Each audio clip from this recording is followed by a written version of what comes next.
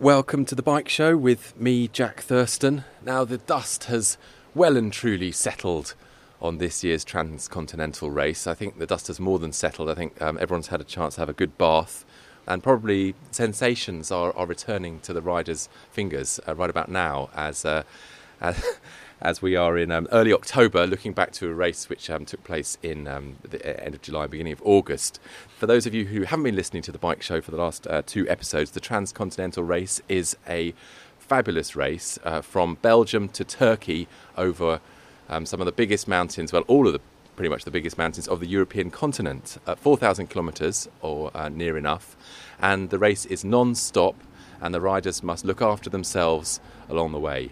There's no support provided or even allowed. And the man who dreamt up this beautifully simple yet eternally fascinating bike race is sitting beside me. His name is Mike Hall. Welcome back to the Bike Show, Mike. Hi, Jack. How was it? From our point of view, it was hectic as always. Just a long summer trip to Turkey and back for us. And but this year's race was exciting again for us. We never really know quite how people are going to tackle the particular challenges, and I think that always makes it interesting. When we think we know what's going to happen, it might be that it's boring. Well, let's go through the very basics. I mean, on the last show, Gareth Baines, who's working on your team, and I reviewed where everybody was, and there were no surprises. Christophe Allegaert extended his lead and came in a stunning time, 8 days, 15 hours and 2 minutes, I believe. Yeah, that's right. We were kind of hoping it wouldn't happen quite like that again. But I think certainly once Josh had dropped and a few other people, Bernd Paul and James Hayden had issues, and Christophe had really got that maybe a 12-hour lead. I think that's when people start looking at who's behind them rather than who's ahead and trying to catch up. And towards the end of the race, then those kind of leads just grow. So how is he so good? Or was it that the others, as you said, experienced trouble? Or is that part of the comparison between them? There's the organisation and there's the planning that goes into it. He very rarely makes mistakes, whereas other people might make mistakes daily. I have seen Christophe make the odd mistake, not being able to find certain places, but it's very rare. And he normally responds by just riding harder and not letting it bother him. But there's also, and I think I've experienced this myself when racing, if you've got not so much an expectation of winning, because you've got to be careful about expecting things, but if you've got the mind that if somebody else is doing something and you need to be ahead of that, and you really view it as you're there to win and nothing else is acceptable, then you kind of view that as needing to be put right, as opposed to the other guys. Maybe they're looking at Christophe thinking he's the guy to beat, and they're maybe not putting themselves in that expectation of winning already from the start.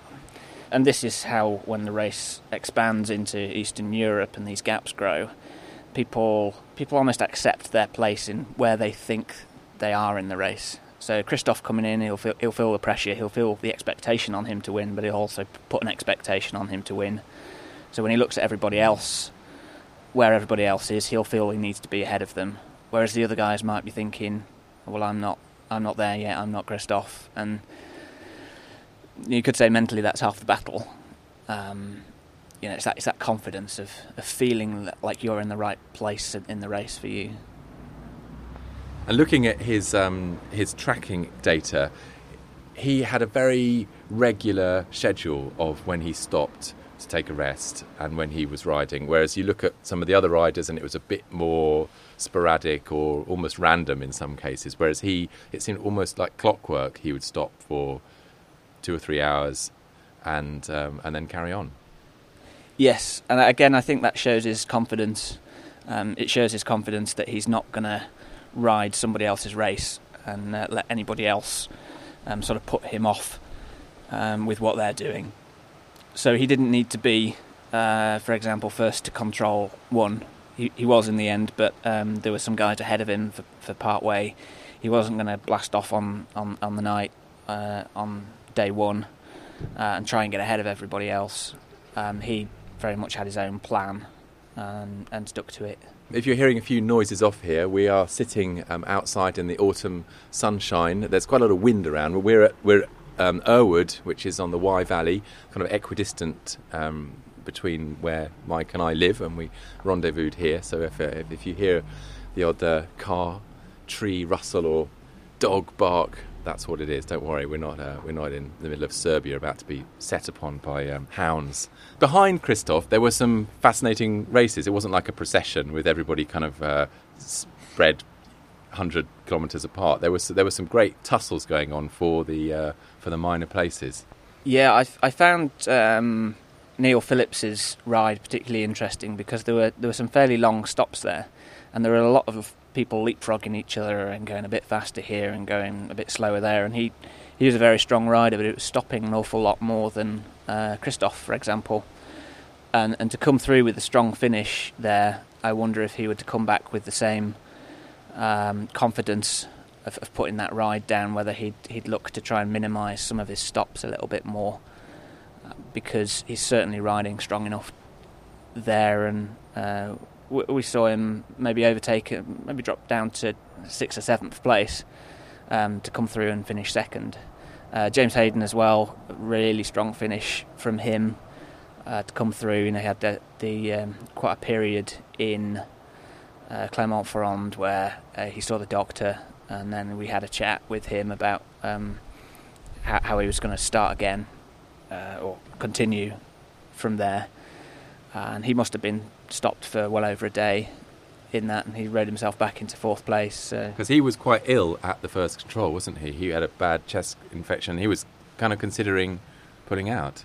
He was, yeah. He had chest infection that he'd had before, I believe. Saw the doctor there, and then we had a meeting. He brought us his idea of what he's going to do, and his doctor's note and everything, and he started again. So. And he went from something like, where was he, in the 90s when he set off, or even further back, but he basically passed almost the entire field as he headed east to end up in 4th place. Yeah, that's right. When I heard that he'd got to Switzerland, to Grindelwald, and said to the control staff there that he was going to ride himself into the top 10, I was sceptical. I must admit, I was going to say, well, he's certainly a fighter. I'll keep an eye on this, but I didn't want him to set himself expectations he couldn't get. And we saw him do it. So that was. And did you have to give approval as the race organiser for the medication that he took? Do you have a system where you control these kinds of things? Is there anti-doping? I mean, there's a lot of talk about therapeutic use exemptions at the minute because of the Fancy Bears hack of the World Anti-Doping Agency, and it's all come out about Bradley Wiggins taking a lot of these cortisone jabs just before his big races under this therapeutic use exemption sort of permission. Is there doping at the on the Transcontinental? Well, bikepacking races sprung from the want of people to have races which were just between people and unsanctioned, and I guess we're kind of moving on from that a little bit now. But there is no sanctioning body for unsupported endurance races, so it comes down really to each race director having their own view and their own judgment on it. So in that situation, James has done the right thing. We ask everybody to come to self-validate themselves as being fit to ride, and to provide a doctor's note to say they're fit in the start. But also, when they have an issue on the race like that, then really if they were going to withdraw from the race, or they've needed to seek medical assistance, that they need to reinstate that doctor's note. So that sort of seeing the local doctor there and having that medical prescription that he had, he did the right thing and came to us and talked to us about it. And he was clearly, we saw him, he wasn't in a good state when he got to Control 1. So we need to be pragmatic about this, because this is an amateur race which is surely growing, and it's something we're going to have to think more and more about. But we're not competing for $1 million prizes yet. So are there any drugs that might help you in the Transcontinental? I mean, the sleep deprivation stuff. I mean, those tank commanders in World War II used to get amphetamines prescribed to them, didn't they? And I guess EPO probably would be helpful, or once you got a bit worn out. Is that something that you think about, talk about with other race directors of these kinds of races, the doping issue? It's come up, but I mean, we've got to be sort of pragmatic about the situation, and I think certainly within these races there are factors of organisation, mental acuity, and behaviours which you can't necessarily dope. They're judgments. So actually good judgment and organisation are going to help you more in this than pure athleticism. That said, certain things to keep you awake and on the pedals. I don't believe they're of significant gains within this type of racing because, as I say, there's bigger factors at play. You've essentially got sort of more to sort out, and that only sorts out a very small part of it, which is doing it. So I don't think that if somebody were taking something which enhanced them physically, that you couldn't compete with them. For example, we had our first professional cyclist in the race this year, and he finished 11th, next to a few people who are sort of like college students and just go on long trips for fun. So there's other things at play to that end, but at the same time we need to make sure that people believe the result, because the more, we're not competing for big prizes, but this brings across a sense of who these people are and their achievements, and we're invested in that, and we need to believe that result is honest. So it's something we do think more and more about, and something that we are starting to plan for the future. That might not be putting in controls as such yet, but having a faith in what people are doing is certainly high on our priorities. So let's take a look at the overall shape of the race, which is not just about the people at the front competing for the win and the top 10. How many people finished? What proportion of people finished? And was that satisfying to you? Because sometimes, if only, I think one year you had not really very many finishers, and it's a little bit sad that all these people had kind of failed. But yet you don't want everyone to be marching in a nice procession. You want it to be hard enough that not everybody makes it. And how does this one compare to previous rides and the general shape of the route? I was quite pleased this year. I think the numbers were about right. We tweaked it a little bit the year before. We made it quite a bit more challenging. A lot of people rose to that challenge, but it was, I wouldn't want to make it any harder. It was almost quite an exclusive party at the end. I'd certainly have it much more that way around, rather than reducing the difficulty to kind of give more people a nice, warm, satisfying feeling. This year we had 138 finishers from 216 starters. So that's about 2/3 making it. Yeah, and I think about maybe 2/3 of those who did finished within the time frame to make it to the party as well. And the route itself, all that climbing, because there was a ton of climbing this time. One of the biggest sort of strategic things that the Control 3 did in the Dolomites this year was to bring people out of the Po Valley, because that's not an exciting or particularly beautiful place to ride a bike. It might be exciting, but for the wrong reasons. There's a lot of truck routes through there. There's a lot of commuter belt and that sort of area, so you do get very busy peak periods in the traffic, and a lot of people there have other concerns rather than driving around beautiful mountain roads. So the mountain roads are harder to ride up, but you don't find so many trucks in them and that sort of thing. So that was a change to make sure that we have the type of cycling that is good cycling and a good race. There clearly are risks that every rider faces. Talking to Stuart Burney before he set off on his first one, I asked him what his biggest fear was, and I thought he'd tell me something about the cycling. He said just getting run over by a truck. something is going to happen, whether it's someone suffering hypothermia on a mountain pass, a crash. You as race organiser putting on this adventurous, risky, exciting, dangerous event, what are your thoughts about that? Do you think it's inevitable, and how will it affect the race?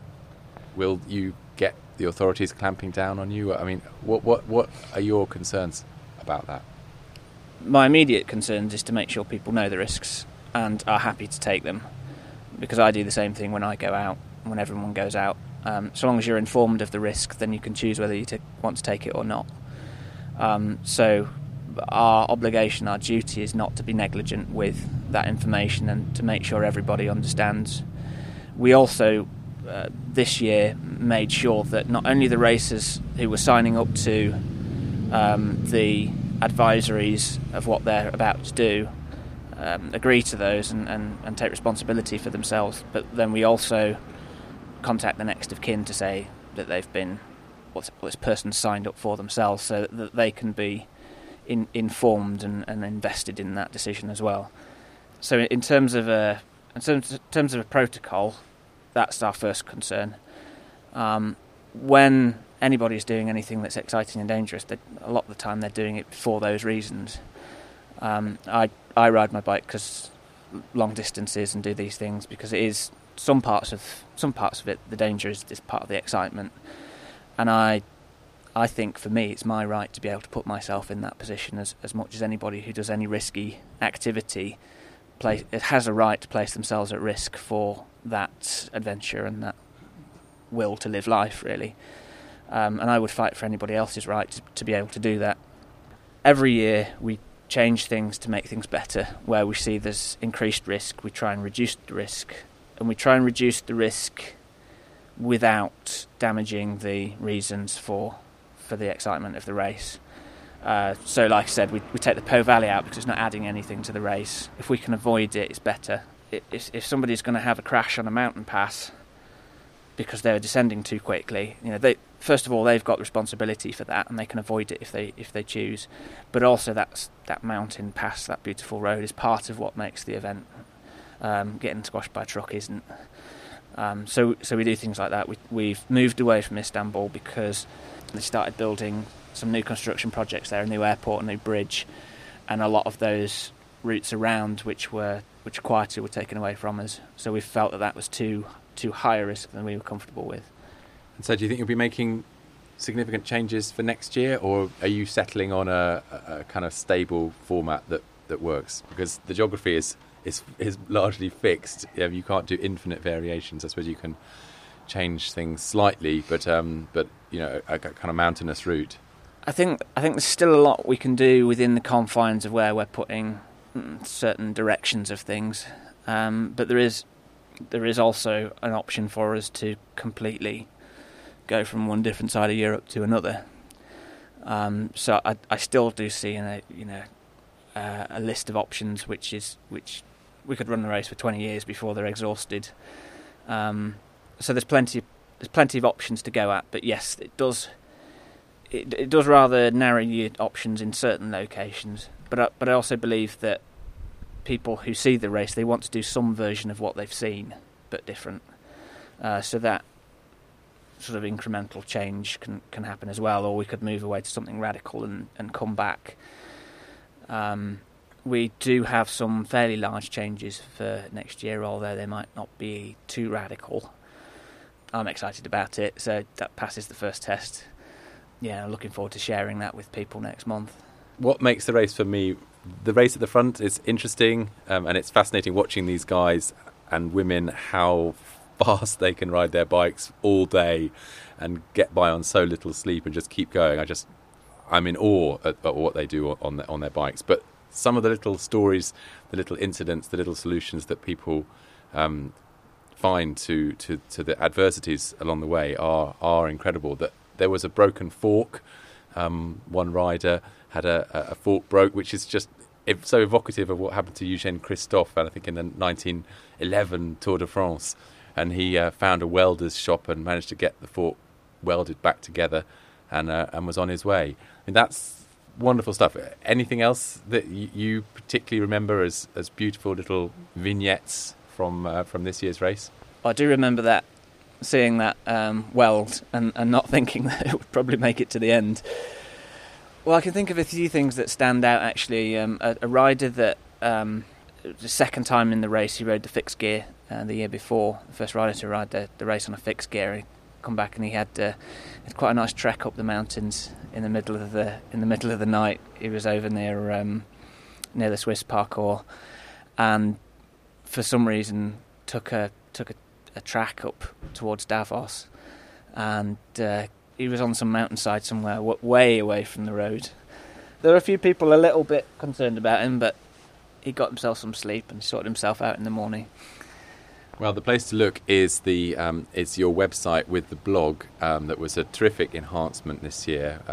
I think it was if not daily, then certainly regular. Every couple of days there was a really good blog post pulling together all the social media streams and telling some of the stories of what happened along the way. A couple of weeks ago, I managed to catch up with Emily Chappell, who was first in amongst the women, and was able to ask her about her ride on the Transcontinental. It's just being on the bike, and in some ways I find it's very much like cycle touring. It's just with the volume turned up slightly. All you have to do is get up and ride your bike and keep eating and sleep when you need to, and that's what I do, and that's what I really like doing. And I realised towards the end of the race I could totally handle it, because there wasn't anything that was going to come up that it wasn't what I'd done loads of times before. So from that point of view, yeah, it was fine. Well, when we spoke just before the beginning of the race, you didn't confess to the fact that you were in it to win it. Probably a bit of modesty and bit of sandbagging, I should think. But you did tell me earlier in the year when I came up to see you at your place in Mid Wales that you did need, want, desire, wish to win the Transcontinental women's race, and you did. You must feel great. I do, and I did win, but I think it's impossible to say with a race like this. Had different people entered, I might not have won, and had the race gone differently for me, I might not have won, because there are so many different factors. Come on, Emily, you won. You were great. You were amazing. You did a brilliant race, and there must be you can't just look back and somehow disqualify yourself because some imaginary people were in the race that weren't in the race. You won. Okay, I won. But next year I'm going to go for a top 10 place, because I had all these conversations at the finish line I think I had a chat with James Hayden, and he was saying, oh, well done, you won the women's category, that's great. And then we got into this conversation about how, well, there has to be a women's category, because otherwise the women wouldn't win, and they could never compete against the men. And I will never win a race against James Hayden or Christoph or someone like that, but I think I can do a heck of a lot better than I did, and I kind of want to show people that I can do a bit better than just winning a subcategory. And what was your position in the overall then? 30-something, was it? Or 20-something? No. I'm actually not sure. I haven't checked. I think initially I was about number 40, but I know they'll have done some time adjustments and maybe disqualified a few people, so it will change, and I haven't checked that yet, and I don't even know if they've released the overall listings. It's the same as I don't know how many miles I did, and that's one of the questions people always ask, and I feel like a bit of an idiot for not finding out, but I think I'm not going to say I'm not really happy that I won, but it was also just for me about the experience of being out there and doing it and trying really hard and being happy with how I've done. And I am happy with how I did. At the same time, I can see a lot of improvements that I need to make for next year. And finishing, actually, because that means a lot for everyone in the race, whether they're first or last. It doesn't matter how fast you go. If you scratch, you've scratched. And you scratched last year, and I knew I could sense a real determination that you weren't going to scratch this year for one reason or another, and you must be very satisfied that you got to the end. Yeah, there were a few reasons during the race where I thought I might have to scratch. It was never an immediate danger, but the first couple of days my feet were very painful, and I thought, if this continues as it's going, I'm not going to make it through the full 2 weeks. But thankfully they settled down, and I think that often happens, and that's something that it helps to have done it before and realise that it takes you a few days just to settle in, and eventually my feet either they stopped hurting a bit or I just got over it. And then I haven't actually told anyone this really, but I had a really bad chest infection from about day 3, which I think coincided unhappily with the Alps. And it was entirely my own fault, because on the second night I slept down in a valley in France with all the mist and the cold air sinking. And I should have known that was a stupid idea. And I woke up with a cold. And I think the climb just after checkpoint 3 was particularly hard. I felt like I was on about half lung capacity and I was coughing and wheezing the whole way. And I thought, that's probably not a good thing to have going on in the race. And Juliana heard me breathing and rattling a bit and was a bit concerned because she had to pull out of a race with a lung problem. And so I just kind of stopped breathing for a bit until I got away from her, because I was determined that no one was going to say, look, Emily, are you sure this is a good idea? And the chest infection kind of sorted itself out, I think. I was less wheezy towards the end of the race, and actually I was better on the last day than on about the 5th. And also I got a sense that this tiredness built as the race went on, as you would expect. But somehow at the end you came through something and you were almost no longer in a race. Were you just so far ahead of the other women you were racing against? Or had you just sort of gone into some kind of state of grace where you were just enjoying being in the landscape and you didn't have the energy to kind of care about the race and you were just riding your bike? It was more of the latter. I think by the time I got through checkpoint 4, I knew I was quite far ahead of the other women. Where's this in? This is in Montenegro? Yeah, checkpoint 4 was Montenegro, a place called Jablak. Lovely little mountain town. So I stopped there, I had 2 pizzas and then carried on along one of the routes I'd planned. I had quite a few different route choices at that point. I planned 3 different routes and I chose the one I thought would take me on easier roads through more cities because my tyres were failing.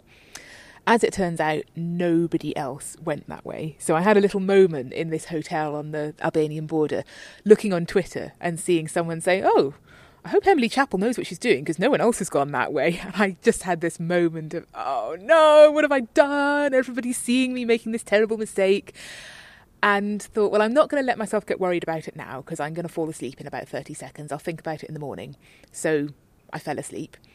And in the morning, woke up and thought, well, I still have this problem, but I think I can just ride my way through it. And then just went on to have some of my best days ever on the bike. So I spent a day riding through Albania and just found some of the nicest roads I'd ever ridden on.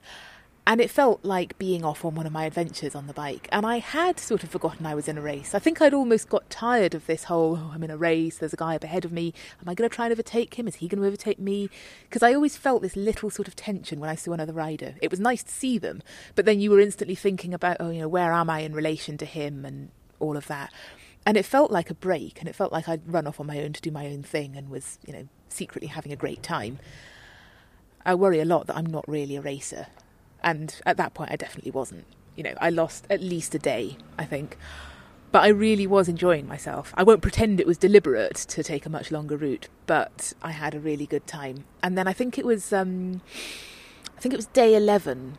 I crossed into Greece. Maybe it was day 12. And I had this lovely morning of speeding along these deserted Greek roads in the sunshine. And it was, I'd been racing for over a week and I hadn't slept very much. And you'd really think by that point you would be wrecked. And I was so happy. And I was riding along, and this is very silly, but I was rehearsing the song I would sing on the final day, which was Don't Stop Me Now by Queen. And I was belting it out at the top of my voice, having a really good time. And also thinking, no, let's save some voice because you've got to be singing this on the run into Çanakkale. As it turns out, I wasn't in the mood at all by then. And I just thought, I don't want this to end. This isn't long enough. How am I going to find a longer event than this? Because I'm just getting into my stride now.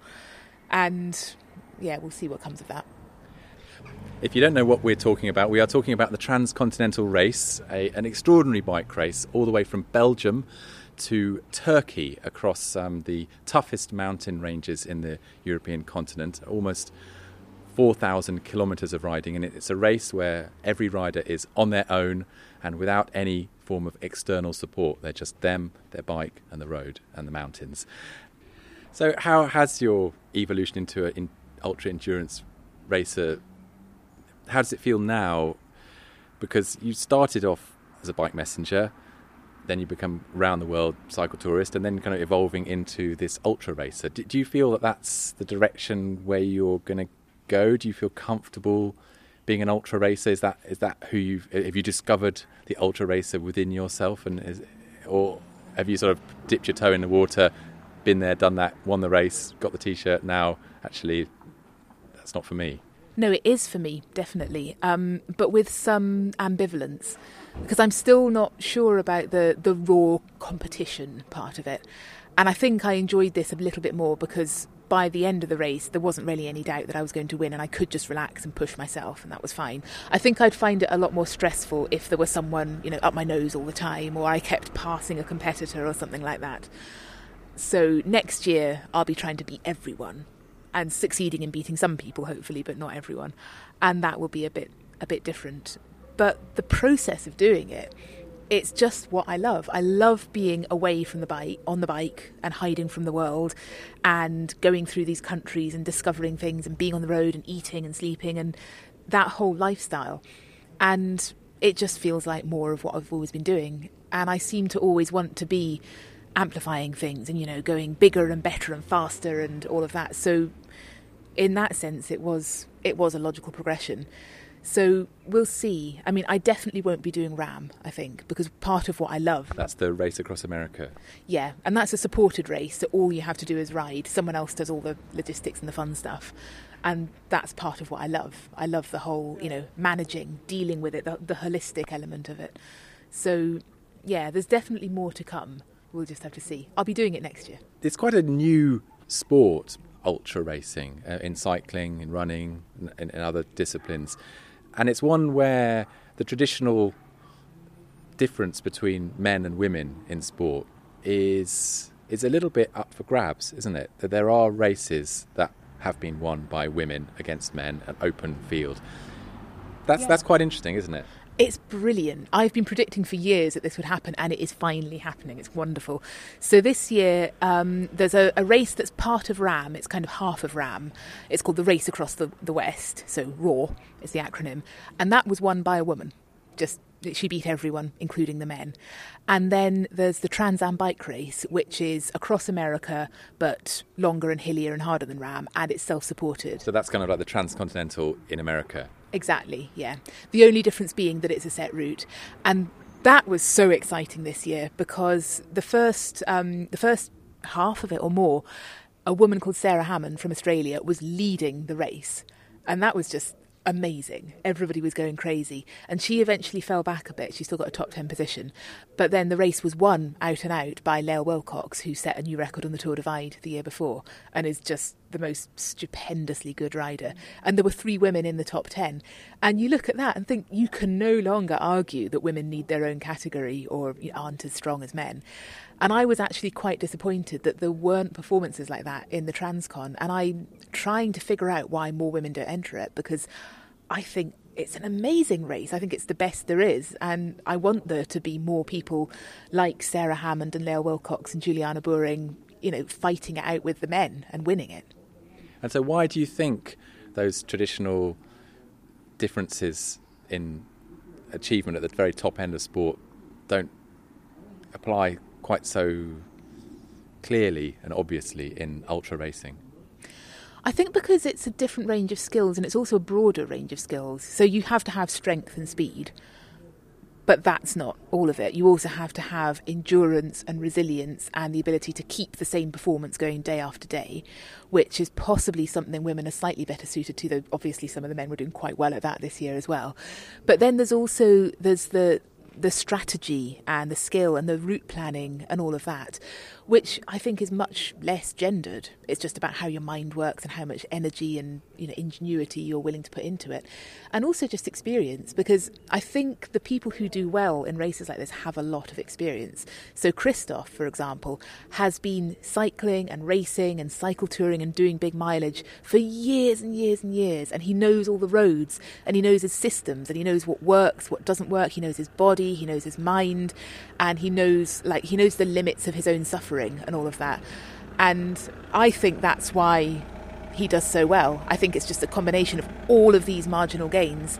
And I think I am not Christoph, but I know that this year I did a lot better than I did last year, because you learn from all the experience you have.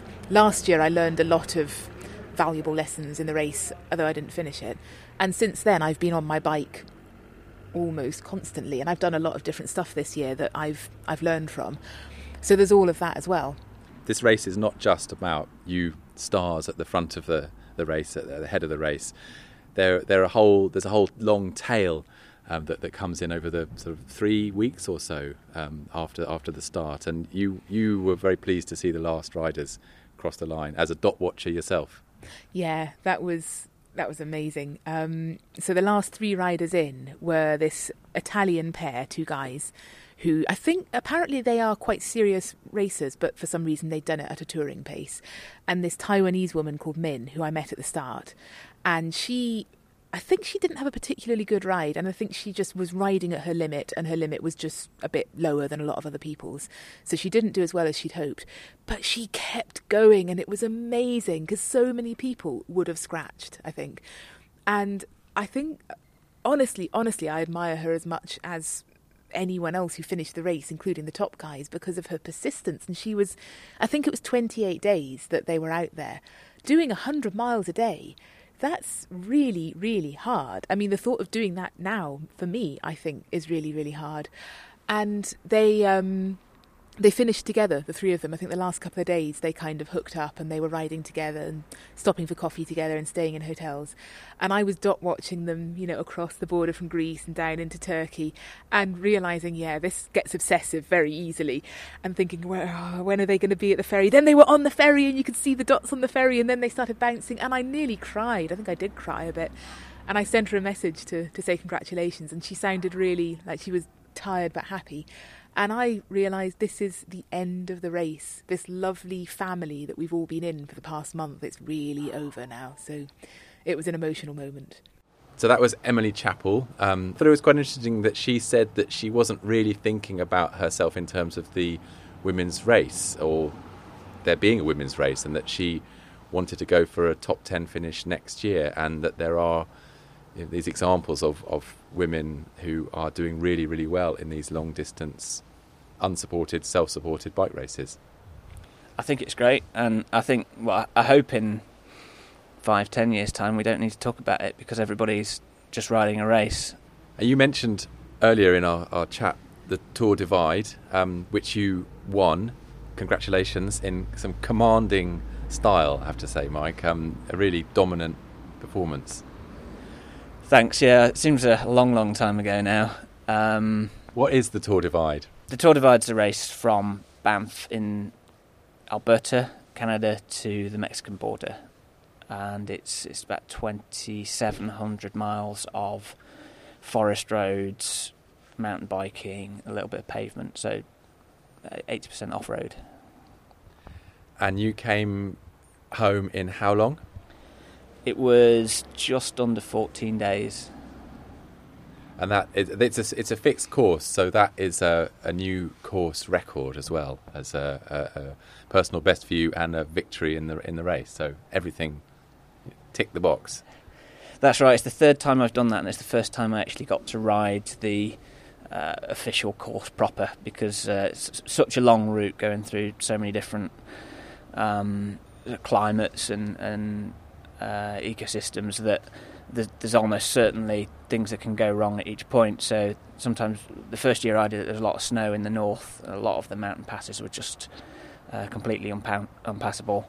And then the second year that I did it, it was forest fires in the south that blocked, and a lot of the route, the whole forest complex was on fire, and we had to detour round. So that denies you a proper crack at the full course, and then of course you can't set a record on that course.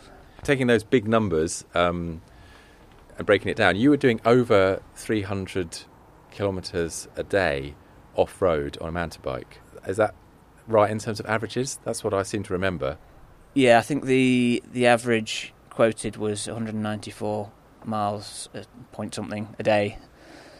Which is phenomenal. I mean, I just don't understand. How do you go about covering that sort of distance off-road? I mean, what was your routine? How do you manage your time, and how do you manage to go so fast, so far? lots of naps and not a lot of sleep, I think really is just using sleep to make yourself not drowsy. And there are a few pinch points in there when I was really suffering with that. But so how long are your naps, and how often do you take them? Well, for the first few days, I was just looking at getting a sleep of about an hour and a half each night, and I know I could do that for about 3 nights before I really started to bite. From then on in, really, I'd get through into the afternoon and probably need just 10 or 15 minutes just lie down when I didn't feel too good, because you slow down, so there's no point in pushing past that. You know, if you have a 10-minute nap, you can be back on doing 15 miles an hour as opposed to 5 miles an hour, so you get that time back really quickly. So you just sort of like get through those periods where your rhythm comes down and you can't do anything, and then an hour later you'd find that you're not even thinking about falling asleep or anything. So those periods when it really hits you is just sort of staving it off, really, I suppose. And likewise at night, you go into the night and you start to feel a little bit sleepy, so I have a nap there just to get that out of the way. And then I'd ride through the middle of the night, and then again when it's early hours of the morning, when you really start to struggle to stay awake, you have another nap there, so you're sort of dividing your sleep up a little bit. And what that means is you're never asleep for long enough to really properly cool down and get cold. So particularly as you come sort of south of Wyoming, you're not having to really unpack a lot of your kit. You can literally lie down on the side of the road and just have a nap in the sun or something. So you must have a pretty good alarm clock to wake you up after these naps. Not especially good, but I think there's something in you when you're doing that keeps you awake. You know, you never really fully switch off, I think. And how about food? What's the food situation? Because if it's off road, you haven't got your all night McDonald's like you've got on the Transcontinental Race for some of the way at least. You do come into towns and things. Even if the gap between two towns is 100 miles, then if you're doing 200 miles a day, you'll likely see at least 2 towns. And for me this year, actually, the timing became quite crucial at a couple of points to be in the right place at the right time and not miss the kitchen closing at a particular bar or a particular place. The 2 particular incidents where I got into a place within 15 minutes of them closing, and I think in there's a place called Pie Town where they're quite famous for their pies. I had to buy 2 takeaway pies. They were full plate pies. But had I not got that, I would have been in a lot of trouble, because there's 200 miles after that of the Gila Wilderness where there is only really one vending machine for drinks. And I would have been probably in a bit. I probably would have had to wait for them to open. How about water? Was there water along the way, or was it very dry? Do you have to carry a lot of water with you? There's a few sections of, again, the Gila Wilderness is probably the biggest stretch, where it's just really, really hot as well. I mean, everything's tinder dry in there. It's forest, but it's like desert conditions, and you need a lot of water. And there's the Great Basin through Wyoming as well. And this is where the timing comes in as well. I've managed to get the timing down to actually where we're going through that section in the night. So I've been through there with 2 litres of water and had more than a litre left at the end, and that's 140 miles of no water desert area. If you found yourself in the heat of the day in there, you could quite easily be drinking several more litres than that. And so what are you thinking about as you're turning the pedals day after day after day on these dirt roads and tracks? Everything and nothing, really. It's all the things you don't get time in life to think about any other time, so it's quite nice. Sometimes you just think about how much your hands hurt, and if you're going the right way, and if you're getting chased by bears or anything. But no, most of the time you just kind of switch off, and it's quite therapeutic.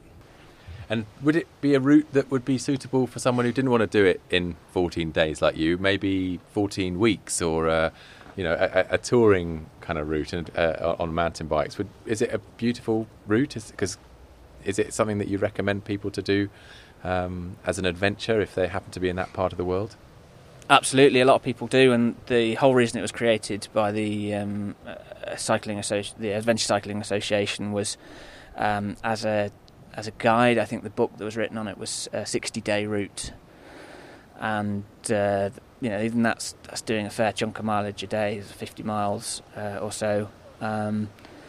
And at that sort of pace, you get to spend time in these kind of ex-gold mining villages, and there's an awful lot of kind of the Midwest history on show there, and there's some beautiful expanses of wilderness and countryside there. And I think if you were doing it at that pace, you'd also probably feel like you were in a much wider environment as well, because if you're going across the Great Basin and it's 140 miles and you actually stop for 2 nights in there and you carry all your water or something, you're having a bigger adventure than if you kind of blast through and you've done it. And if you're taking a few days about it, you feel like you're out there disconnected for longer, because like I say, we're probably seeing towns and people a lot more because you're hitting these places 2 or 3 times a day. It does seem as though the race gets a lot more attention than just the idea that you can do this and you can have a kind of a experience and adventure, as you describe, riding across a desert. However you do it, it's going to be an interesting, exciting experience. Do you think that there's a danger that we're obsessing a little bit on the racing and not thinking about those other sides of what you can do in terms of experiencing something different, experiencing something adventurous, something challenging, something satisfying, something that takes you out of your day-to-day life on a bicycle?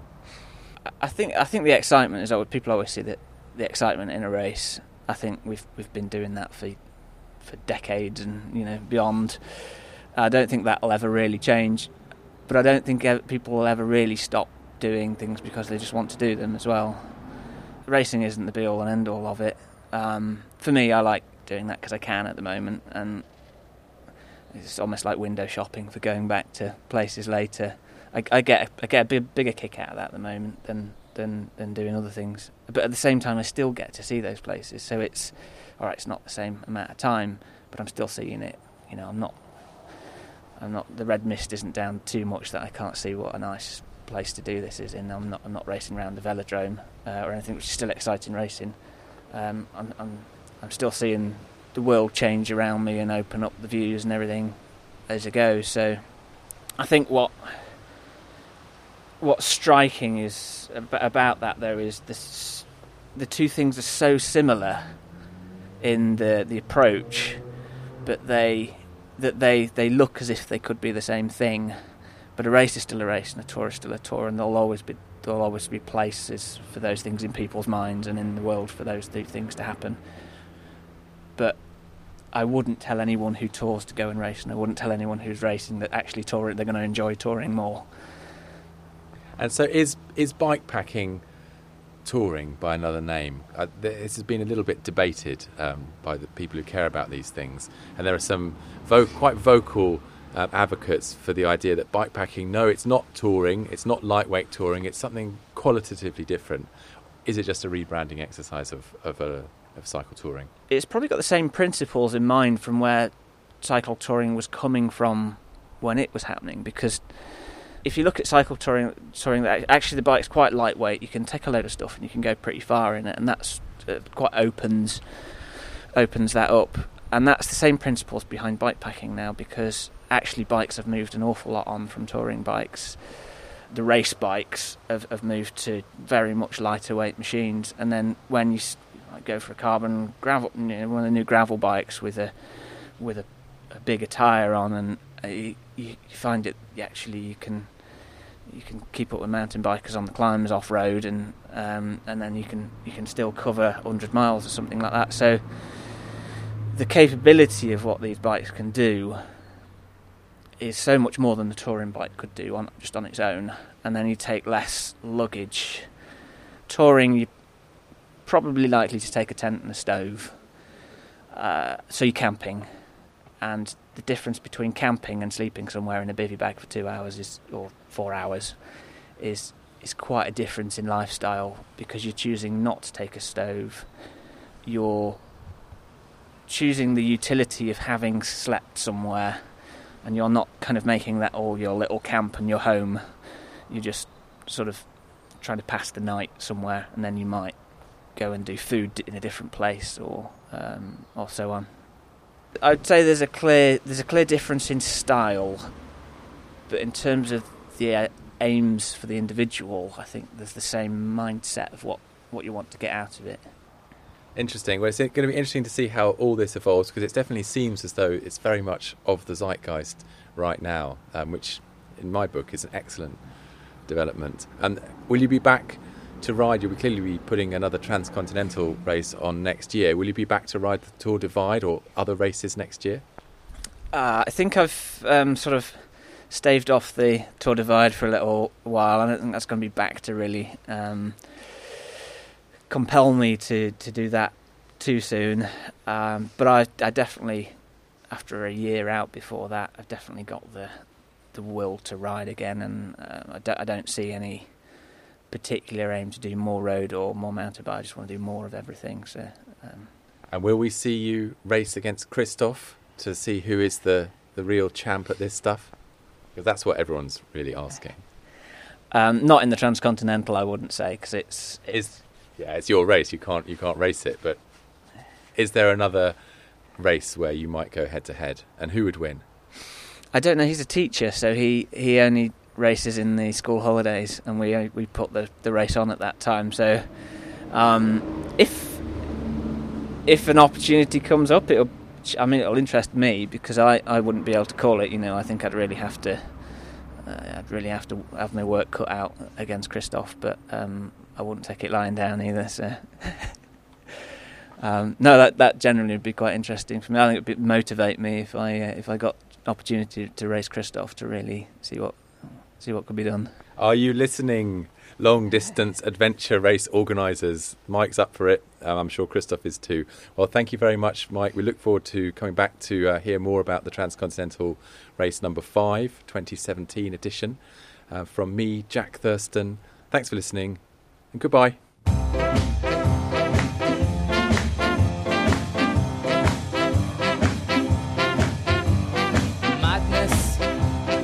Madness, they call it madness.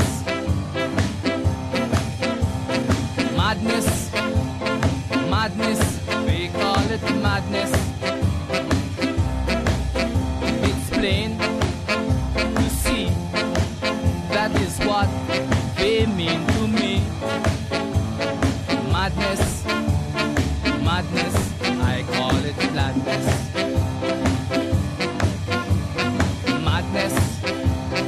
Madness, they call it madness.